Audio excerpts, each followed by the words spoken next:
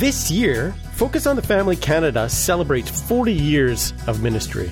Since 1983, we've aired more than 100 million minutes of radio programming in Canada. Our website has welcomed over 11 million visitors.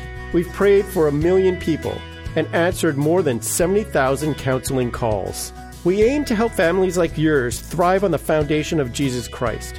To join us in celebrating, visit focusonthefamily.ca/40. And then when I started to give sacrificially and say, no matter what, I believe God is calling me to do this, even though it's a part of my reserve, I'm going to let this go to God because it's His anyway. If I have to have that mindset. Every nickel I have, I'm just in charge of it. It's not mine. Deborah Pagay is with us today on Focus on the Family. I'm John Fuller, and your host is Focus President and author Jim Daly. You know, money can be a touchy subject for most people. I think most people. It can be a source of confusion, despair, and so many emotions are tied up in it.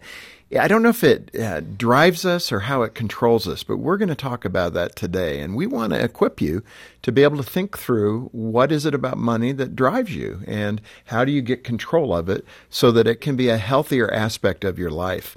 You know, there in Philippians 4:19, it says, "My God will supply every need of yours according to His riches and glory in Christ Jesus." I think we often struggle with that. We doubt that that is true, although it's in God's Word, so we know it's true. It's a promise that we can trust in. But God also wants us to be good stewards of what He provides for us. And today, we hope to equip you exactly for that. Yeah, we have a terrific guest. Deborah Pagay has always generated a lot of response from our listeners, and she can address this topic because professionally, she's a CPA, a certified public accountant. She holds an MBA in business finance. She has a long list of great professional credits. She's a behavioral consultant and a Bible teacher and a very popular speaker. She's written nearly 20 books, and one of them we'll touch on today is The 1-Minute Money Mentor for Women, 21 Strategies for Financial Empowerment, and we have that, of course, at focusonthefamily.ca. And John, you missed the best part. She's a graduate of USC in Southern California, the best football team in the nation. Deborah, welcome. Thank you so much. I know so many people just went, what? No way. Especially those guys in Texas, right? But we love you all. But I grew up in Southern Cal, so, you know, most people are SC fans. UCLA is that other team. I grew up in Texas, and it's interesting. It's complicated. Well, let's get away from football and dive right into it. Why did you target this book toward women? This is specifically for women, the 1-Minute Money Mentor for Women. I was tired of seeing women not being able to handle their finances responsibly. I knew too many high-powered women. And when I saw this television show, and the woman who's very popular now, and I won't call her name, but she said, I lost my multi-million-dollar house because I didn't realize what a balloon payment was. And so when it came due, I didn't have the money because she had spent it on other things. She said, nobody told me what a balloon payment was. And I thought, that is basic. That is so basic. But what I learned is that some of these terms, the jargon, the approach is not common. Well, and let me be fair. There's a lot of men that don't know that either. Absolutely. So it's not a gender issue. It's just a money wisdom issue. It is, but I targeted the book towards women because there are certain behaviors that are kind of unique to women. Yeah. And so I wanted to address those. And the truth of the matter is that 80 to 90% of women will have the sole responsibility for their finances at some point in their lives. Well, that's true. Yeah. So women have, and especially as they get older, you know, there are people out there who will try to take it from you, take your money from you. So I want you to be smart. Cruel world. Let's start with that story of Della in your book, because it's so powerful and it illustrates so much of what you're trying to teach in your book. Absolutely. And I have to say that person was near and dear to my heart. But she was not empowered at all. She had no skills, no education, and her husband controlled all the money. And so the book does start with him with the gun to her head. I mean, think of that. That's just unusual. That doesn't happen. I know, but she had 7 kids. Oh, my. So she couldn't get away. Paint the picture. Where do you go when she got pregnant with the first one right out of not even high school? She only made it to the 8th grade, and I think he made it to the 9th grade. And he was a womanizer. And so she had been somewhere that day, and he couldn't remember whatever it was. He said, tell me where you've been today. Tell me everything you did today, or I'm going to blow your brains out. Now, all the kids are huddled around the bathroom watching this, being totally traumatized by it. Yeah. Yeah. And so the daughter, who was the only girl, was saying, hey, Daddy, don't do it. Don't do it. But that was a moment when that changed her life. Yeah. The daughter, who said, I will never be this vulnerable, almost to the point where it made her have such a chip on her shoulder until no kind of man. Overcorrect. Oh, yeah. It's like, I am going to always have my own money. I'm never going to be a subject to a man like that. Okay, so money plays a big role in shaping us. It does. And we'll talk more about what shapes what, because I think you challenge some of the normal stereotypes.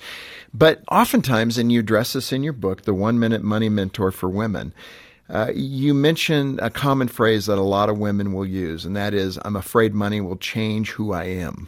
Yeah, money doesn't change who you are. You change who you are. Yeah, it reveals some character traits that are already there, and so you have it helps you to recognize it. Now, you see, when in managing money, and I was always afraid of success. As I wrote books and started to get a little bit more notoriety, it just scared me because I don't want people to think I think I'm something.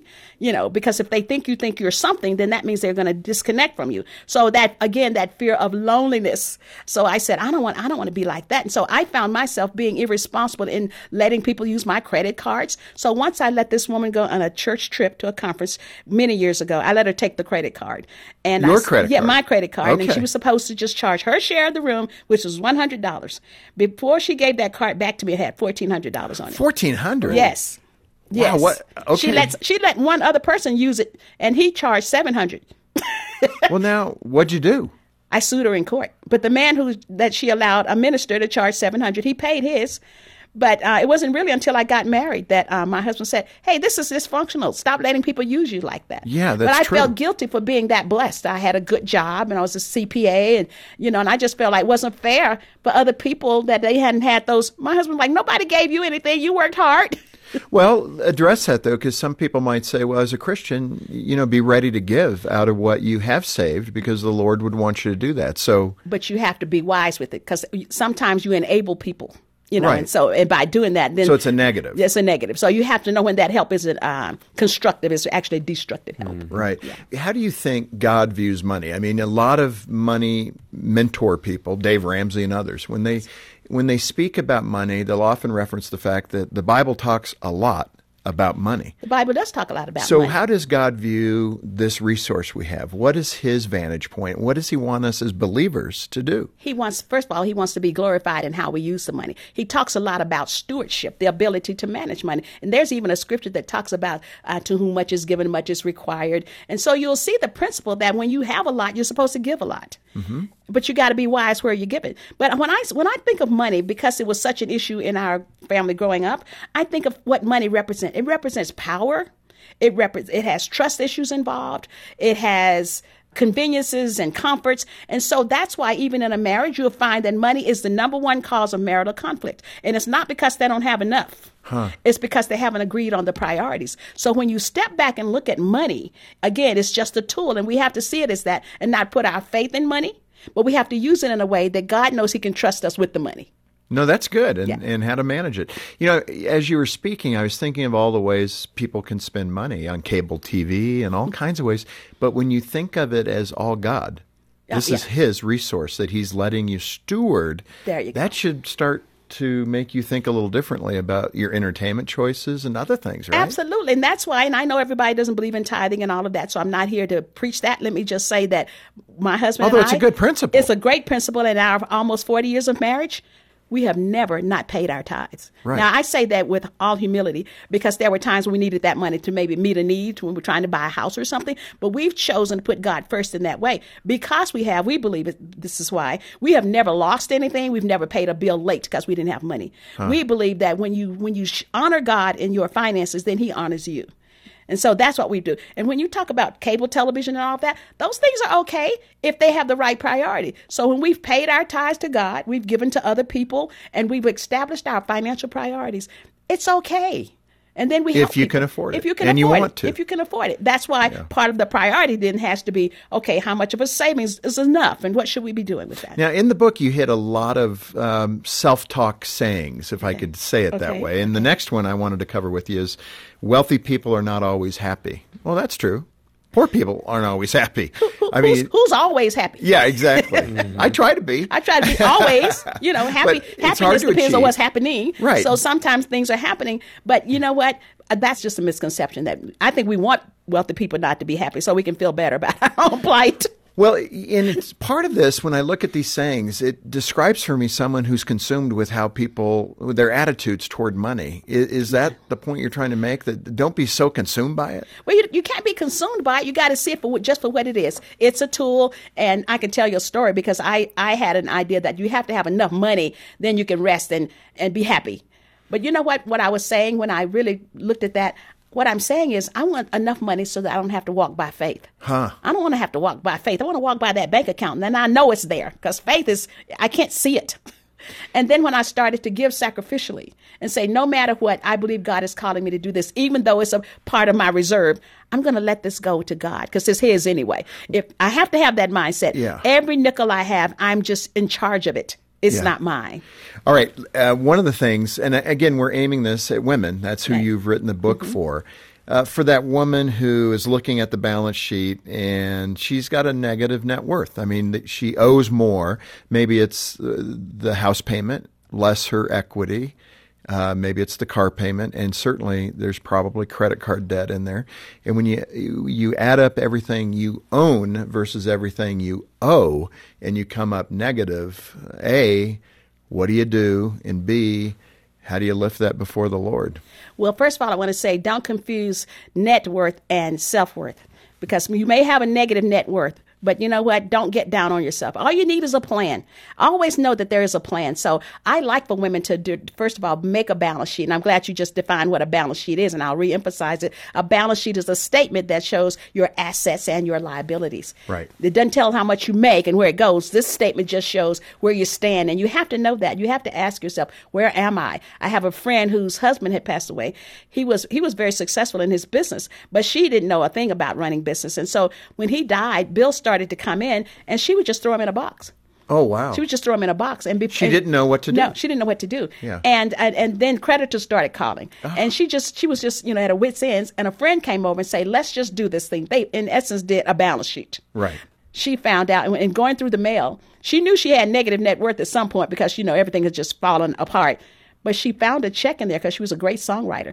And a royalty check was in there that was enough to catch up a lot of her bills. Oh, my goodness. But she hadn't just paid attention. So you can't put your head in the sand. And so the question is, what do? You find out where you stand. Mm-hmm. This Focus on the Family broadcast will continue in just a moment. What do moms love about Focus on the Family's Clubhouse magazine? I love watching her have so much fun, and I know that every page is pointing her to the Lord. I love that my son teaches me about Jesus from what he learned in Clubhouse magazine.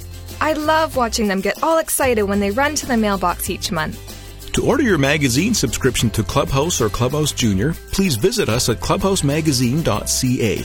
That's clubhousemagazine.ca.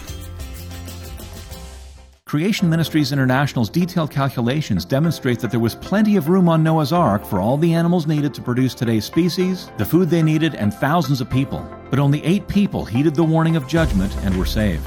Creation Ministries International shares scientific and historical evidence for the Bible in churches all across Canada, and we have no set speaking fee. Find out when a CMI speaker is in your province and available to visit your church at creation.com/visit. Make your strong marriage even stronger with Focus on the Family Canada's new marriage enrichment conferences and retreats. Based on the proven, biblically based principles that come directly out of the Hope Restored Marriage Intensive Counseling Program, these principles provide couples with practical tools to create a more vibrant, intimate, and loving marriage. For registration details, call 1-833-2ENRICH or visit enrichyourmarriage.ca. That's 1-833-2ENRICH or visit enrichyourmarriage.ca. Thanks for listening to Focus on the Family. Let's resume now with the balance of today's programming.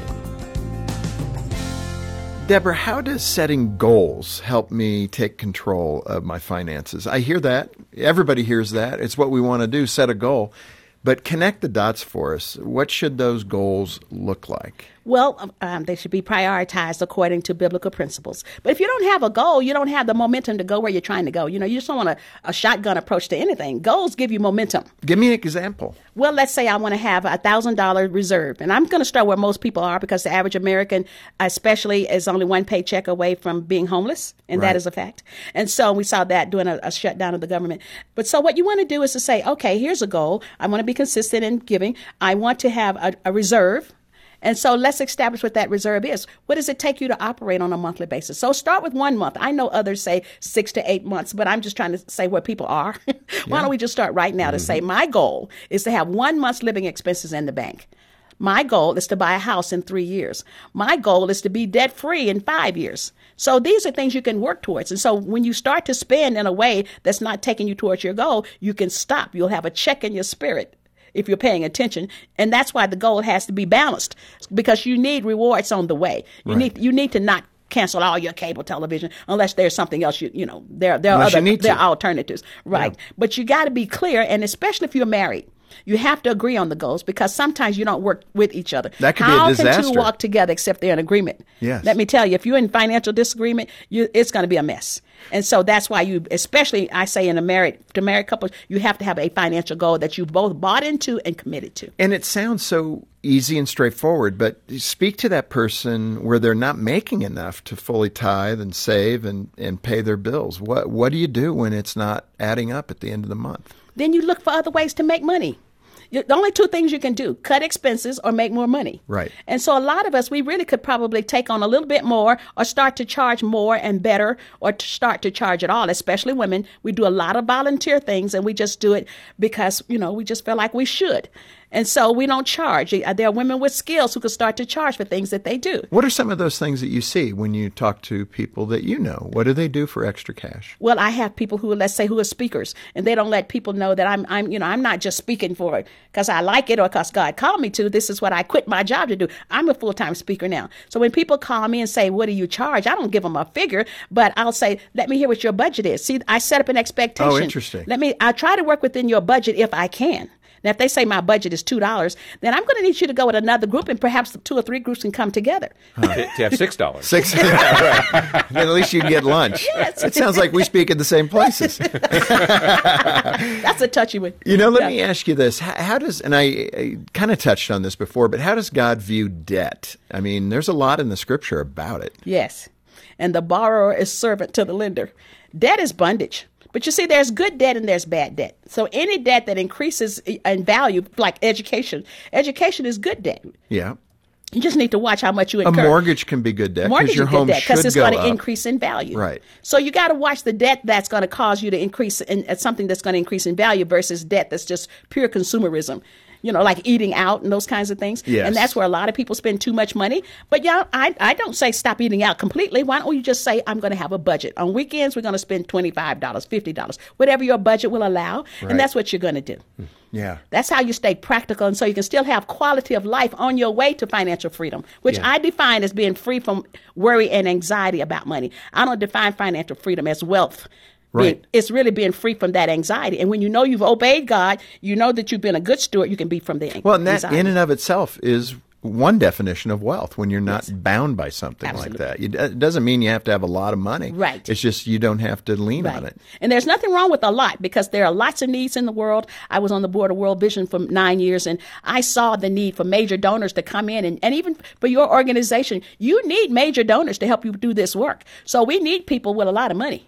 Yeah. No, that's true. Yeah, we do. It's so true. Yeah. And we're grateful to their generosity. Yes. What are some ways to eliminate debt and to avoid that impulse spending? Well, the first thing is to stop incurring it. Okay. Stop the bleeding. So just get yourself on a budget. Just get yourself on a budget, on a spending plan. And I don't like to use that word budget. I like a spending plan, because it's just a plan to achieve a certain goal. And so first of all, you're going to stop the bleeding. So stop charging. Leave the credit cards at home. Ask yourself, do I need it? Or do I just want it? Right. Yeah, and a lot of times we buy self-esteem, so we buy trappings and things that make us look better. So how do you counsel a person, if for whatever reason they're in that kind of financial distress, and you look at their spending plan, as you call it, a budget, and you see things that are just so wildly extravagant? I mean, it might be a cell phone, an expensive cell phone. Absolutely. What do you say to them? I start to peel the onion. Let's get to the emotional part. That's why I like what I've written in this book is not about the mechanics of budgeting. It's about the dynamics. The heart. Yes. Like, what are the dynamics that drive your spending? When you buy that, what did that do for you? Why do you have a BMW when you don't? Exactly. That's $560 or $800 a month, and you're renting? Is that the best use of your money? What does that car mean to you? See, I've been in that space. I had a car. I won't call the name of it. Well, I just called the name of another car, but it wasn't that one. Okay, good. But a nice car. Yeah, it was a very nice foreign car, prestigious car. And my husband said, that makes no sense. He said, if you don't watch it at the end of when you get to be an old lady, all you're going to have to show for all the hard work you've done is used car repair bills. Wow. And I thought, whoa, you're right. I finally saw the light, and I realized, though, I was trying to maintain an image. Mm-hmm. Of what maybe my family or others had said, she went to college, so she should be in this space. Why should you be in that space? Why don't you solidify yourself first with like a house that's paid for? Right. Those kinds of things. But you're alluding to something that all of us in this Western consumer-driven culture fall prey to, and that is every commercial is, you really don't have it yet. Right. You need this in order to achieve the height of your quest. And you got to be sensitive to that. When I listen to a commercial, I say, what is it trying to make me feel insecure about? I listen to it with that mindset. I mean, that's what they're trying to do. Because that's what they're trying to do. But you got to be smart on your own, and the Holy Spirit makes you smart. Wow, that is good. Really, though. You have to say, why do I need that? Yes. Why do I need an iPhone 10 when just plain flip phone will work for my needs? Because it's far better. Right. I'm saying, you could start rationalizing. What's a bigger screen, Deborah? So what does that buy you? It's big. Can you afford it? Do you have your reserve with already my old set? man eyes, I need a bigger screen. And maybe you do need it. If you need it. But it is true. We rationalize everything. That BMW, boy, that drives smooth. That thing is well engineered. Or people are going to esteem me more because you see, when you have low self-esteem, when you feel less than, you spend more than. Yes. I'm going to say it again. When you feel less than, you spend more than. Yes. And so you got to ask yourself, is this making, let me tell you what I ask people. If everybody in the world were blind, would you buy that? If nobody could see it. Wow, that's an interesting axiom. If nobody could see it. Well, just for the record, the Daly household is all Chevys and Toyotas. Well, that is something. Let's touch on the financial manifesto, and with your permission, we'll post these at the website. Good and John, idea. you can give that in a few minutes. But you've created this 10-point financial manifesto. Do you want to hit them or hit a couple of them? Yes. And again, you can go to the website if you're interested and see more. Well, I want to hit is that I take full responsibility for where I stand financially. You can't say, well, if somebody hadn't done this or if they hadn't discriminated against me because I was this or that. Take full responsibility for where you stand financially. It's like I made bad decisions, like just take responsibility. But one of the ones I want to talk about is walk in integrity. You can't expect to prosper if you're doing dishonest things. Wow. That is so true. Yeah. You can't say I live up here in zip code XX so that I can pay less insurance. Like God, that's dishonoring to God. You're going to have to tell the truth. Integrity is integrating what I say I believe with what I do. Yes. You see, so when I integrate the word with my behavior, then that's, okay, I'm walking in integrity. But one of the things, I don't see it on my list right now because I'm looking at it really fast, but a lot of women assume false responsibility. What is that? False responsibility, taking responsibility for something that's not theirs. You can be on the job and all of a sudden everybody's giving you all the work. Well, I just feel responsible because we had a deadline. Or I talked to a woman just yesterday. I want to come to hear you speak, but I'm sick. I said, listen, here's the deal. Don't disadvantage yourself just to make somebody else happy like that. You can't do that. You have a desire, but you don't have the responsibility for those things. You have other people's expectations, but it's not your responsibility. So you have to distinguish between what I desire or what other people expect versus what am I really responsible for. Those are all good things. Deborah, this may be the question. And for the listener that's in this position, my heart goes out to you.